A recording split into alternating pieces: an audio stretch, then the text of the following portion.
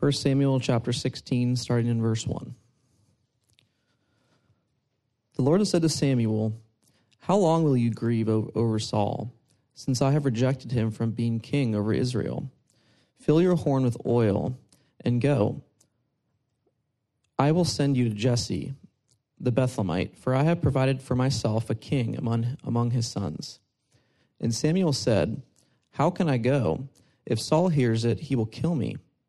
And the Lord said, "Take a heifer with you and say, 'I have come to sacrifice to the Lord,' and invite Jesse to the sacrifice, and I will show you what you shall do. And you shall anoint for him whom I declare to you." Samuel did what the Lord commanded and came to Bethlehem. The elders of the city came to meet him, trembling, and said, "Do you come peaceably?" And he said, "Peaceably. I have come to sacrifice to the Lord. Consecrate yourselves and come with me to the sacrifice." And he consecrated Jesse and his sons and invited them to the sacrifice. When they came, he looked on Eliab and thought, "Surely the Lord's anointed is before him." But the Lord said to Samuel, "Do not look on his appearance or on the height of his stature, because I have rejected him. For the Lord sees not as man sees. Man looks on the outward appearance, but the Lord looks on the heart." Then Jesse called Abinadab and made him pass before Samuel. And he said, "Neither has the Lord chosen this one." Then Jesse made Shammah pass by. And he said, "Neither has the Lord chosen this one." And Jesse made 7 of his sons pass before Samuel. And Samuel said to Jesse, "The Lord has not chosen these." Then Samuel said to Jesse, "Are all your sons here?" And he said, "There remains yet the youngest, but behold, he is keeping the sheep." And Samuel said to Jesse, "Send and get him, for we will not sit down till he comes here." And he sent and brought him in. Now he was ruddy and had beautiful eyes, and was handsome. And the Lord said, "Arise, anoint him, for this is he." Then Samuel took the horn of oil and anointed him in the midst of his brothers. And the Spirit of the Lord rushed upon David from that day forward, and Samuel rose up and went to Ramah. Please keep your Bibles open with me. We continue to see just amazing moments as we're working through this sermon series in the history of redemption. This week being the 7th week alongside of the Bible reading plan and reflections at BibleTogether.com. You can visit there to catch up and read some reflections and so on, if that is helpful to you. We're tracing God's revelation of his purpose to redeem a people for himself out from a rebellious creation. This is this history of redemption that we're seeing unfold before us. Last week, we were introduced to Hannah at the beginning of 1 Samuel.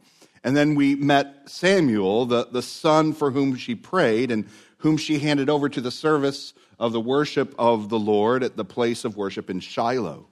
This is the context in which 1 Samuel begins as we continue to see the unfolding of the history of redemption. What we see this morning is we see Samuel at work. And we see him working as the last of the judges, and his work as the last of the judges is to anoint not one, but 2 kings for the people of Israel. And we're going to ask, what part do kings have to play in moving forward God's story of redemption? We've seen a variety of figures. We've seen mediators like Moses or Aaron as a priest. We've seen Joshua as a conquering sort of a kingly figure, but not himself a king. He's a warrior who goes before the people. We've seen the judges that do at moments move in for a season, for a specific purpose of rescue. We've seen Samuel, who's sort of this prophet, priest, and judge, but not a king. And now we're going to consider, what role do these kings play? Surely this is the case, that though the Lord anoints a king for his people, he does that right here in today's passage. The Lord has not, listen, the Lord has not abdicated his one position as the one sovereign of the people.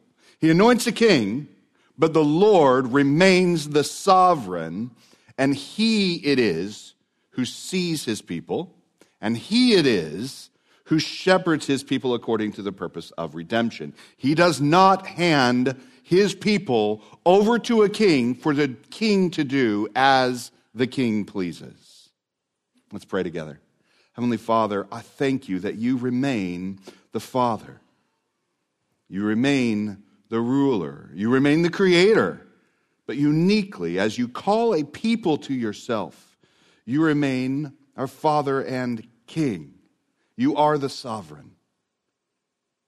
Lord, I pray this morning that we would see ourselves situated under your righteous rule, and that we would begin to long in our hearts by the work of your word and spirit for the things that are according to your purposes in this world.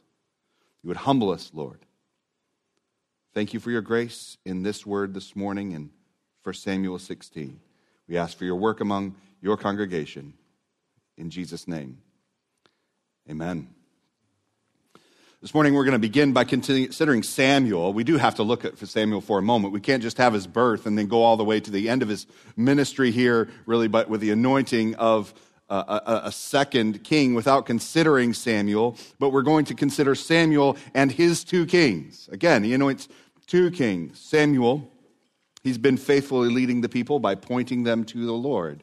Samuel is one of the uniquely faithful figures in the Scriptures. There's very little negative that we could say about Samuel. He's remarkably faithful. We're going to look at a couple of the passages that leads up to chapter 16. If you want to turn with me there, as you keep your Scriptures open, I would invite you to. If you go back to 1 Samuel chapter 7, back in 1 Samuel chapter 7, just a few pages before, in verse 3 it says, Samuel said to the house of Israel, if you are returning to the Lord with all your heart, then put away all the foreign gods and the Ashtaroth from among you, and direct your heart to the Lord, and serve him only. And he will deliver you out of the hand of the Philistines. You see, the people have enemies. The people have needs. The people have circumstances. But the people also have sin and idolatry. And Samuel is doing what a faithful leader does, who's following after the Lord, is he points them to the Lord and the putting away of their sin and idolatry, and calls upon them to do business with the Lord by trusting him, that the Lord will deliver them. His role as a judge is less like a king, and his role as judge is more like a prophet and a priest. It's not so much that he commands the people what to do, it's more that he reminds them of the word of the Lord and his covenant. This will, listen, as we see kings anointed and as we see kings come and go in future chapters, over the course of really the majority of the remainder of the story here, God will still send prophets. Kings are going to come and go, but the business of the prophets are much like the business of Samuel, whose business it is to remind them of the word of the Lord and this covenant with them. You're going to see this interplay between Samuel and God. The people begin to cry out for a king for themselves.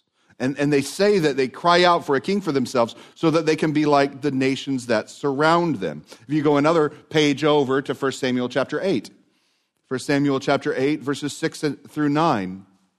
The thing displeased Samuel when they said, give us a king to judge us. And Samuel prayed to the Lord. And the Lord said to Samuel, obey the voice of the people in all that they say to you, for they have not rejected you, Samuel, but they have rejected me from being king over them. According to all the deeds that they have done from the day I brought them out of Egypt, even to this day, forsaking me and serving other gods, so they are also doing to you. It's because that they have rejected the Lord as their king and their sovereign, and the Lord has not abdicated that position one bit.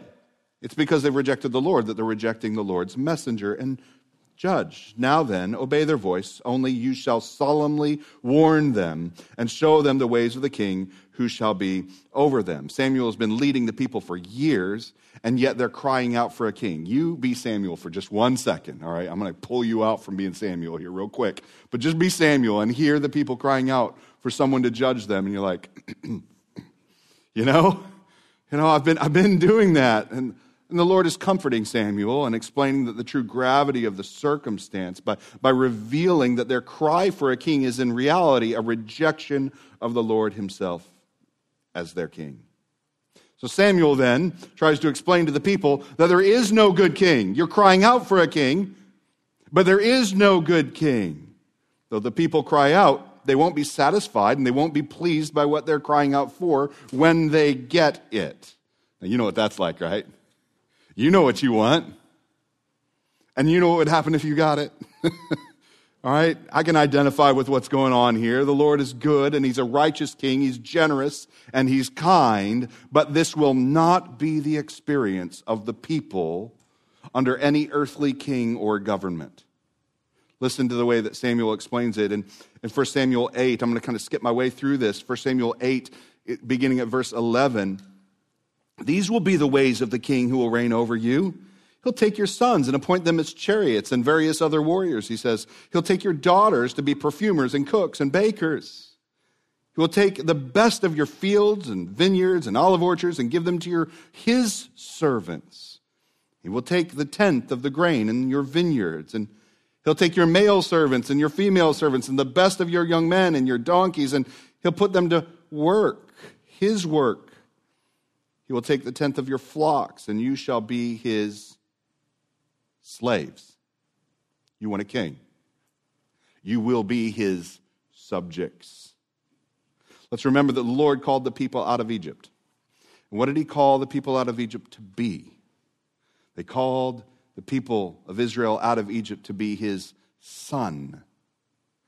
But their experience of a king will be that they will be his slaves. And this is what they're asking for. We don't want to be the sons of God. We want to be slaves of a king. This is where we see the true error of their cry for a king. They're not asking for a leader who will lead them in paths of righteousness so that they would be reminded of the word of the Lord as Samuel did. See, they already had a guy like that. That perhaps they could have said, Lord, will you make Samuel our king? He leads us exactly the way that you want a people led. What if Samuel could be our king? Now, that's not their cry. What they're asking for is a warrior leader. They're asking for someone who will rescue them from their enemies. They have a circumstantial need, and it's the Philistines. And they're saying, we want to get rid of them, so we need a really tall, strong dude who can be a warrior for us. Do they not remember that the Lord had promised he will establish them in the land, and he will remove their enemies out from before them? But they don't remember the Lord and his promise that God had covenanted with them to establish them as his people and to establish them in a land of his choosing.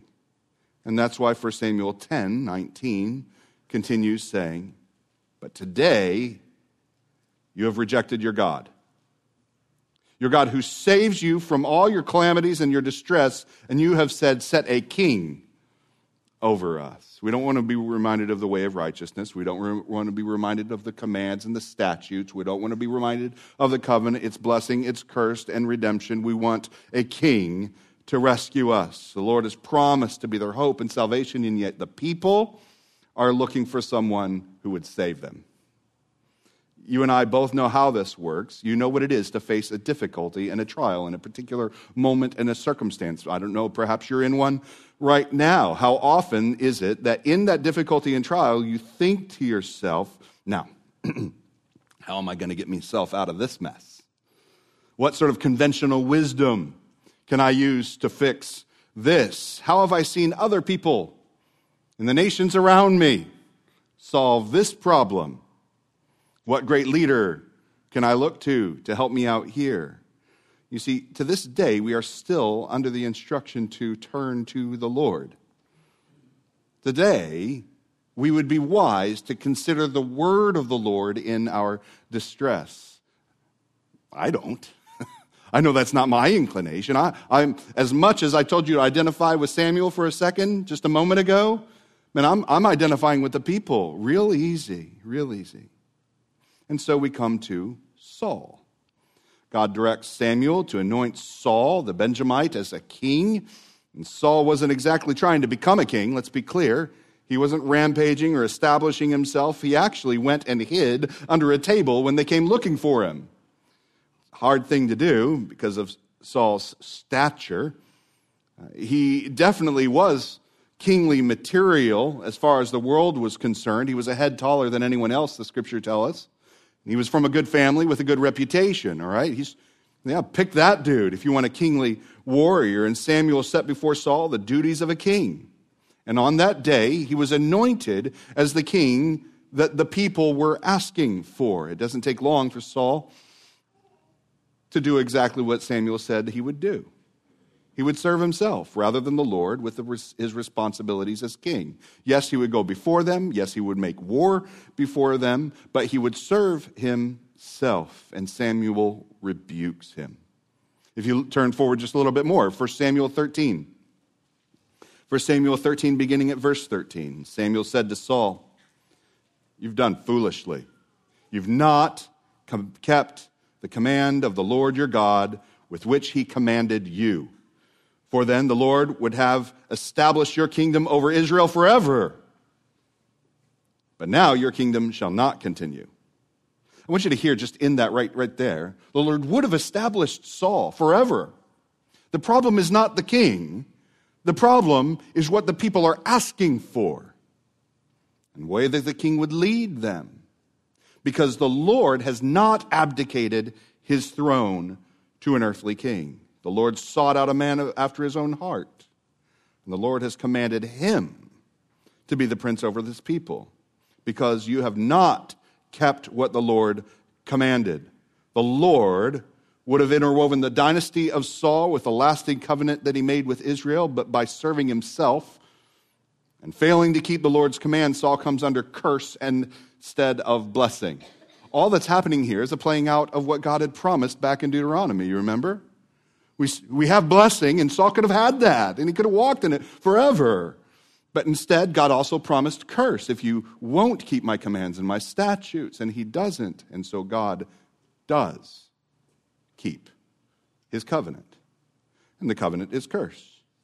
This is part of Samuel's explanation to Saul of why the kingdom has been torn away. In 1 Samuel 15, verse 23, he says, "Because you have rejected the word of the Lord, he has also rejected you from being king." God is just. Man, you should look for that in a king. God is the only just king in the entire passage. God is just. Again, this is crucial and points us back to God's covenant with his people. If they would remember God's word and walk in it, they will know his blessing. And if they turn away from his word, they will know curse. This is God's promise. Blessing and curse are both the promise of God. But you remember how the Lord proclaims not only blessing and curse. You will also remember from Deuteronomy that the Lord also promises redemption. It's a very different thing. You earn blessing. You earn curse. Redemption, that's just what God decides to do. It's his work alone. Saul, their first king, had failed. And the people failed. And the covenant's waiting. Blessing, but you didn't get it. Curse. That's the end, right? They should be cast off into exile, and all the promise of the curse should come upon them. Done. That was quick.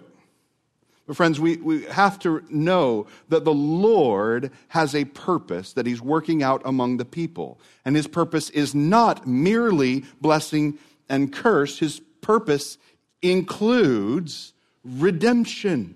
This is what he's revealing over and over again by his merciful work among them. The way of the people is rebellion.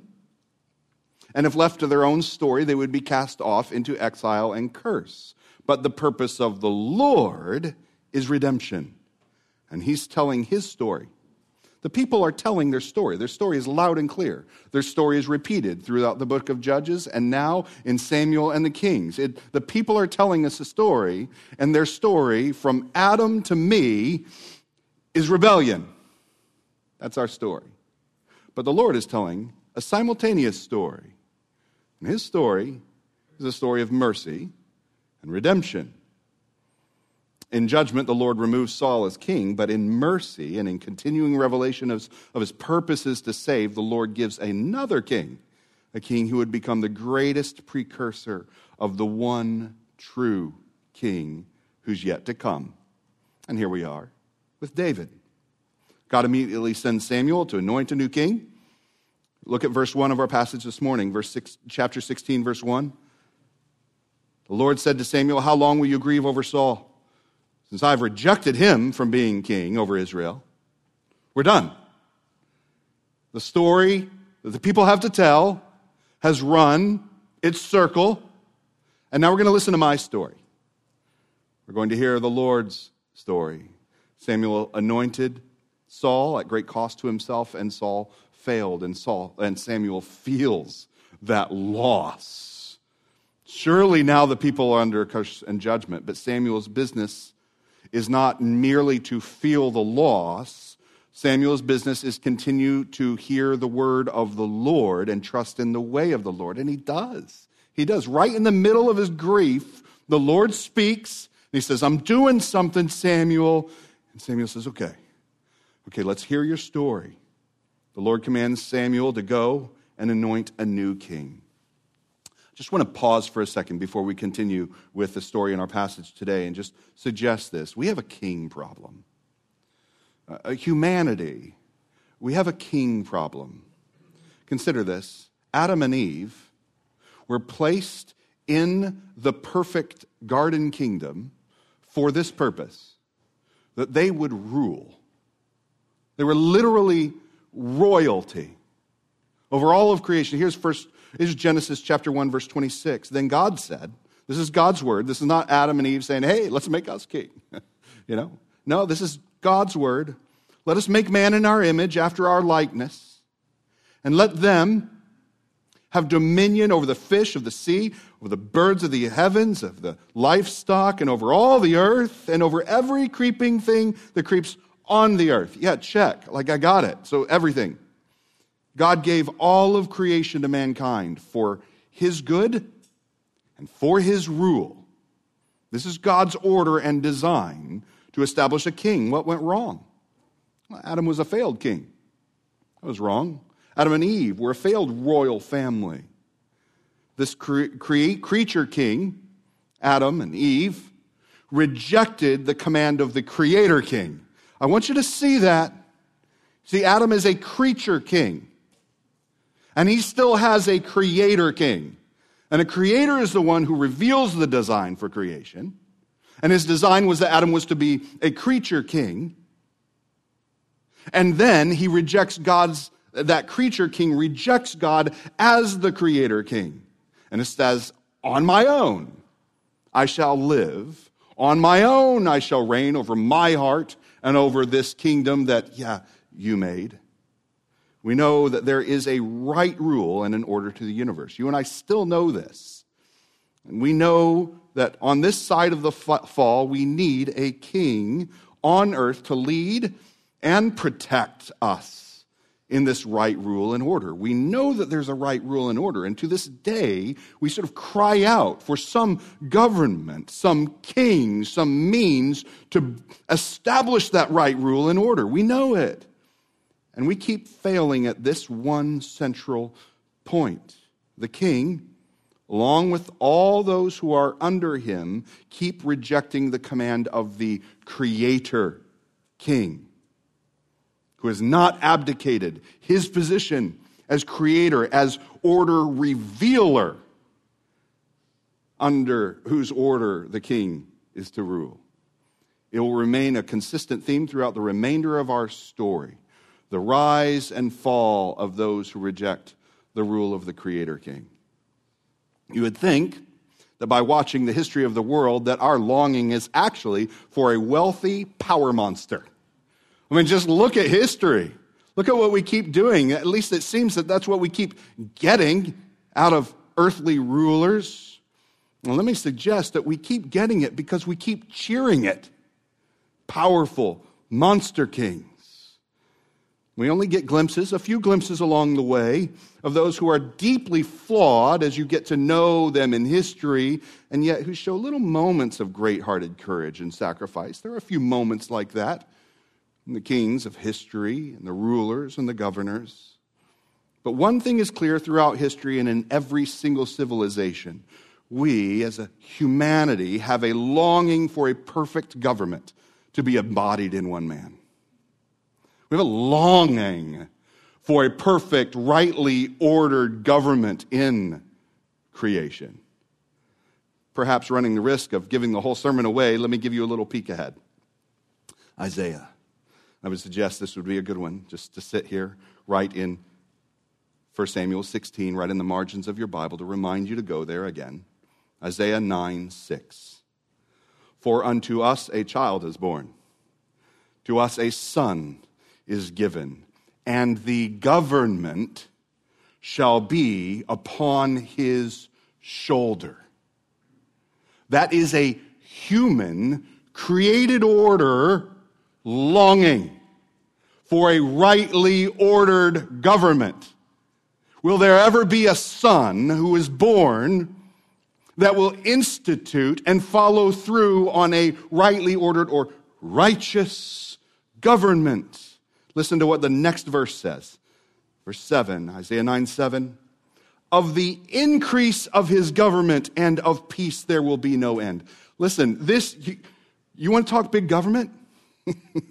Try a government of righteousness and peace, of whose, I'm just quoting, increase there is no end. It is right to long for an increase government of the righteous one, under the rightly ordered king of creation, on the throne of David, and over his kingdom, to establish it and uphold it. We're going to read about this today. With justice and with righteousness from this time forth and forevermore.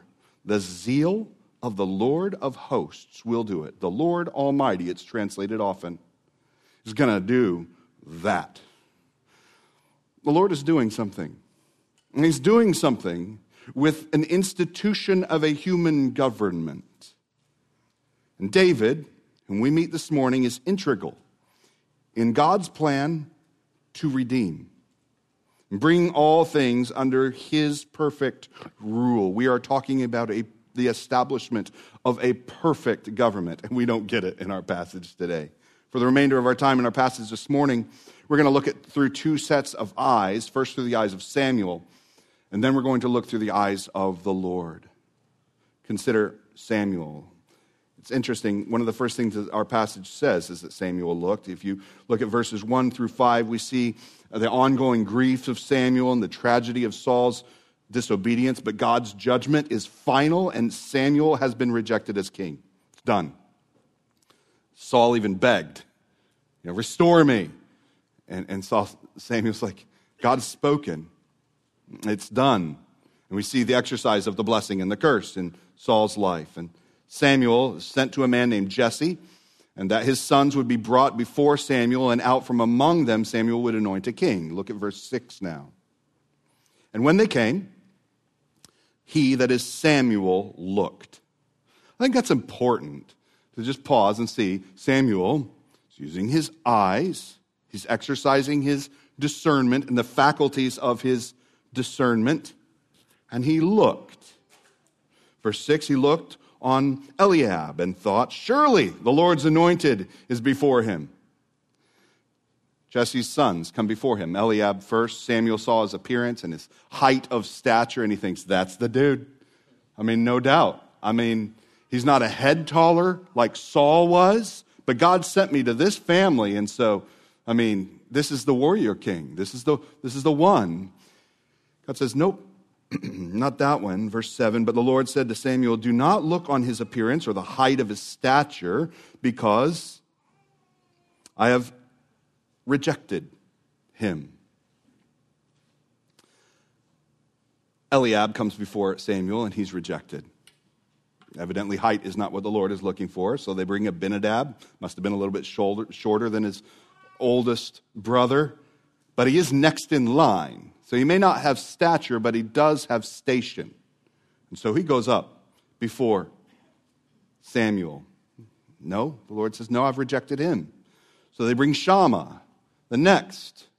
And they wind up bringing these 3 young men before Samuel, and we find out in the next chapter that these 3 young men are the fighting warrior men of valor of the family. And they go out in the next chapter with Saul, right? So, man, Jesse's brought his best, and the best have been rejected. And so Jesse says, okay, well, let's get the others. Brings a total of 7 sons before Samuel. Maybe a new king will be one of the remaining brothers, and they'll grow up to be of stature and station, like Jesse figured the oldest 3 would be. And verse 10 says, the Lord has not chosen these. And Samuel said to Jesse, are all your sons here? And he said, well, there remains yet the youngest. I mean, everybody knows we're not going to do that one. But behold, he's out keeping the sheep, all right? And he can stay there as far as Jesse's concerned. It's interesting that Jesse doesn't bring nor call upon or mention David until he's asked to. It seems that much like Joseph, David is a bit of an outsider to his other brothers. We've seen this story before, but what's interesting about this one, even worse than Joseph, David seems to be an outsider to his father too. All right? He's not even called on. He's just the youngest with the sheep. The problem is not that Samuel looked. Samuel is right to use the faculties of his discernment. I think the problem in this passage is what Samuel is looking for, and that's actually what God corrects. Samuel seems to be looking for a Saul replacement. It makes sense. We're told a bit of why. You see, Samuel was the one who went and anointed Saul. Against his better judgment, he went and did what the Lord had released him to do. And Saul had failed, and he's grieving, and he says, well, maybe we can just try that again. We'll find a good one this time. He's looking for a Saul replacement, but what he should have been looking for was a God representative. Samuel is looking for a tall, strong warrior, but again, the Lord has promised to be the warrior king of the people. The Lord has promised that he would be the one who goes before them in battle. The singular question that should be on the mind of anyone who is looking for a king in Israel, and certainly for Samuel, is who will follow, not who will lead, who will follow the Lord into battles that the Lord alone will win. That's the right question. Not who's tall enough and strong enough to win battles that the Lord sends us into, but who is the one who trusts in the Lord? If you know the story, you know that David is a great king, and he's a great warrior king. But David's greatness is not actually in his might, as we get to know the story a little more. David's greatness is that he trusts in the Lord who saves. It's one of the first things that we see in this battle between David and Goliath. We see one whose trust is in the Lord who saves. So many of the Psalms we have in Scriptures are a record of how David does battle. You see, David leads the people in worship. David leads the people in worship before he would ever lead them in war.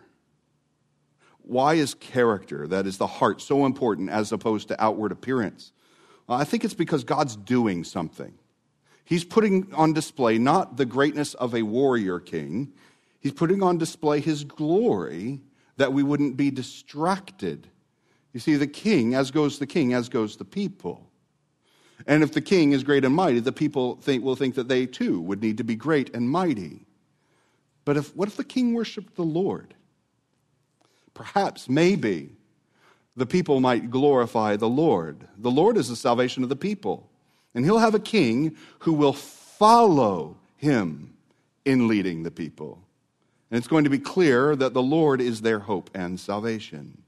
Now Samuel, he used his eyes. He used the faculties of his discernment, and he discerned stature and station in the parade of sons that came before him. So let's consider now, what does the Lord see as the Lord uses the faculties of his discernment? Look at verse 7 again, if you go back with me. The Lord said to Samuel, "Do not look on his appearance or the height of his stature, because I have rejected him." Next verse, "For the Lord sees." See, Samuel looked, but the Lord looks as well. The Lord sees, and the Lord sees the heart. In fact, only the Lord sees the heart. Imagine if the Lord would have said, "Samuel, look into his heart." And Samuel's like, "I just see a tall dude and a young guy, you know? I'm looking at these guys and I'm using the faculties of my discernment, but you, Lord, alone see the heart." Was there any way that we can glimpse the heart of a man? Let me suggest that actually Samuel had a little bit of access to glimpse the heart. Is it possible that one of the ways that we can access the heart of a man is by watching him worship? Perhaps it is what a man worships, what a man pursues, that this is what has captured his heart. Your worship will reveal your heart, certainly to the Lord. He knows your heart. But it will also reveal your heart to those who are around you. Look at verse 11.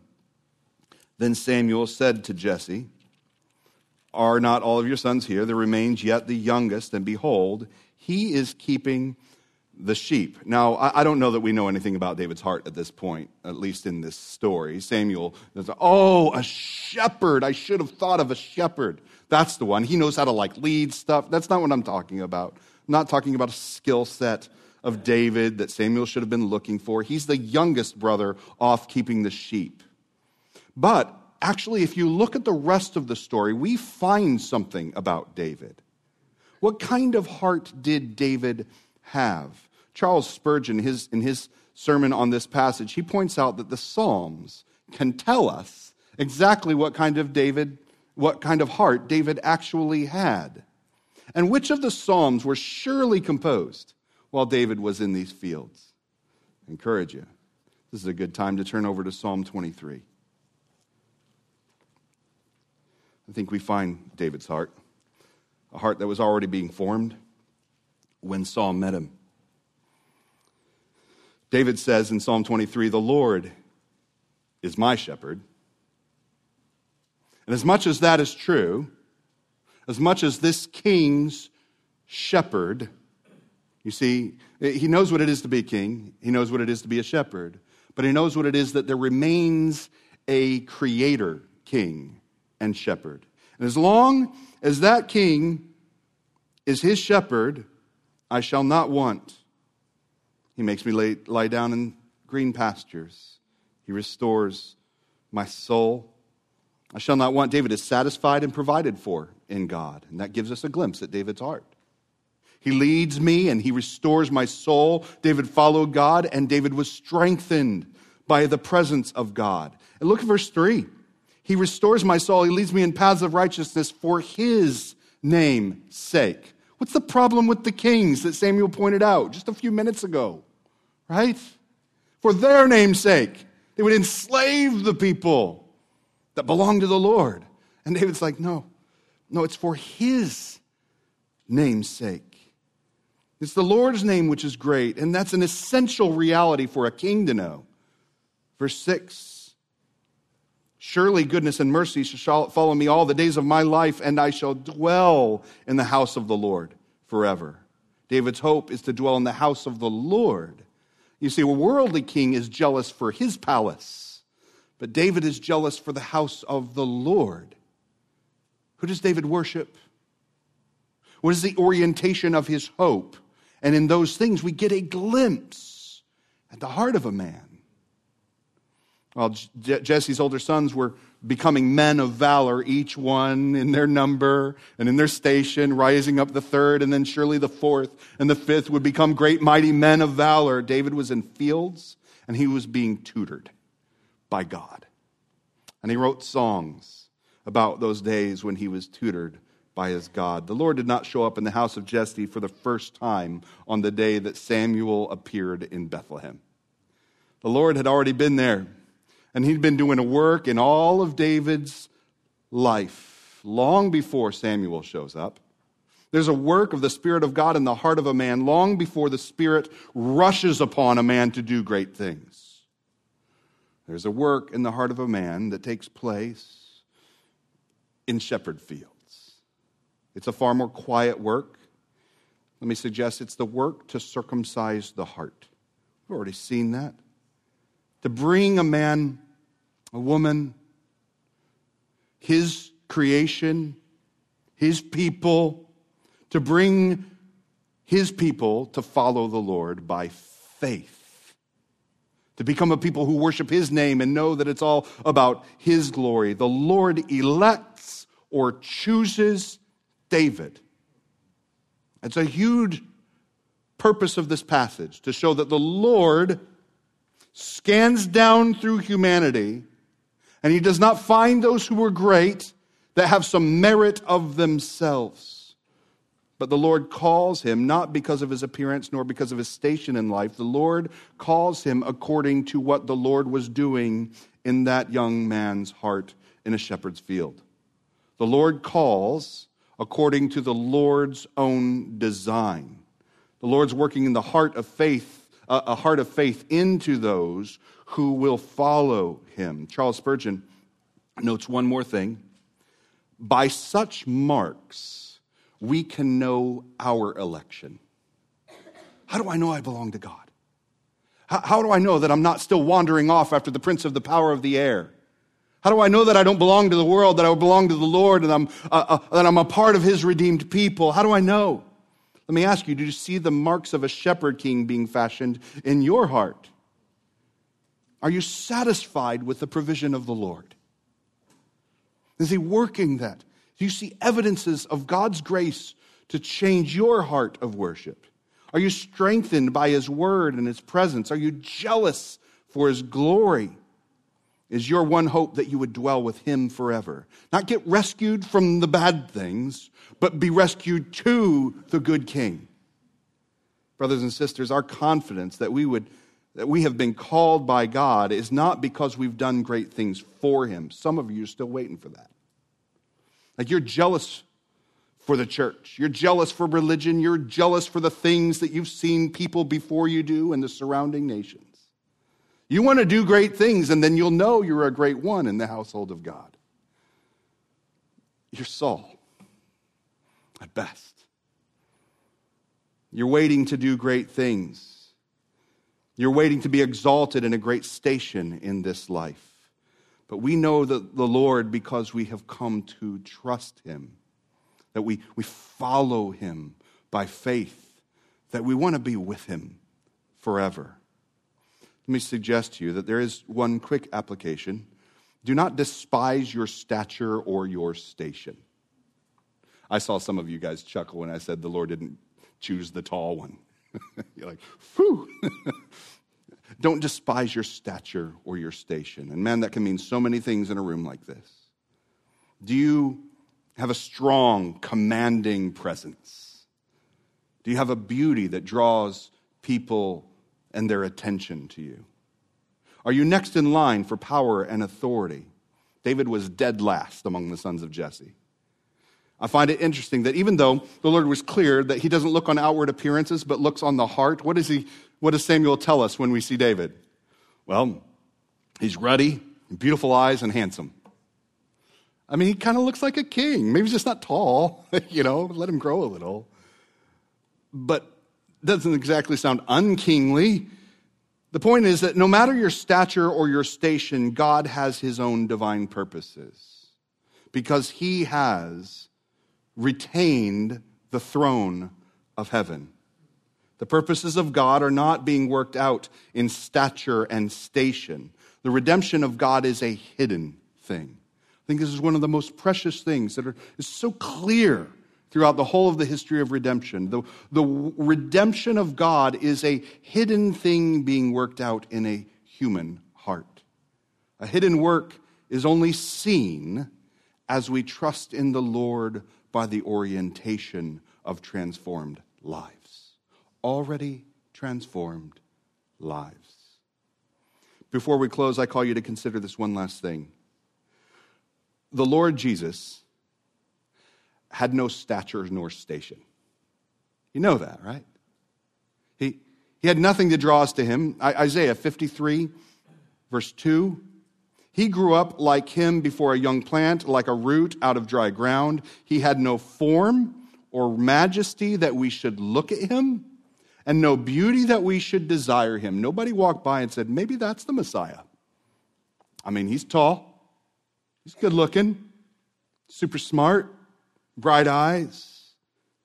No, he had no majesty in the flesh, and was born in a stable to the son of a carpenter, as a son of a carpenter. And yet Hebrews says this about that man with nothing to commend him by the flesh. He is the radiance, this is Jesus, the King. He is the radiance of the glory of God and the exact imprint of his nature. And he upholds the universe by the word of his power. And all of creation will be brought before him to either made his footstool or his brothers with God as our Father. All of creation. Brothers and sisters, we long for a true king. We long for a true king whose shoulders can bear the weight of a government without end. We long for a king of righteousness and a king of truth who upholds the universe by the word of his power. And we found him because he came to us. King Jesus. The next words in Hebrews 1:3 says, after making purification for sins, he sat down at the right hand of the majesty on high. Jesus is the Redeemer, the King. Blessing, curse, all fulfilled in Christ. What remains is that he has accomplished redemption. The grace of his death on the cross and the triumph of his resurrection are not only a victory over his enemies, they're forgiveness of sin. For Adams and Eves, people like you and I, and a shepherd in a field, who are learning that it's not actually about us, is it, Adam, Eve, David? It's about the King and his glory. In Revelation, we look to the throne. What did we see? Worthy is the Lamb who was slain. If you want to see something that has nothing to commend to you, a lamb who looks as though he'd been slain. Except for we know what that is. And that's my hope. He was slain for me, that my sin would be forgiven. Has he been slain for you? This morning I call you, every single one, trust in the name of the Lord. There's no other king coming. No other king will remain. No other idolatry, no other command will remain. Trust in the Lord and come under his gracious, just, eternal rule. Heavenly Father, it would be great grace to us if you would tutor our hearts now. Having heard your good news in Christ, that your Spirit would tutor every heart. That you would grant to us the faith that we need to believe. We've believed many other things. We've proven our ability to be idolaters. But we have not proven our ability to believe. We need you. Lord, I pray that you would work in every single heart, and particularly in that heart that has never believed before. That today you would grant us faith, that you would bless us, and that you would keep us, and that we would come to love the story of redemption that has one King, King Jesus, forever. We ask that you would do this in our midst this morning by your word and Spirit.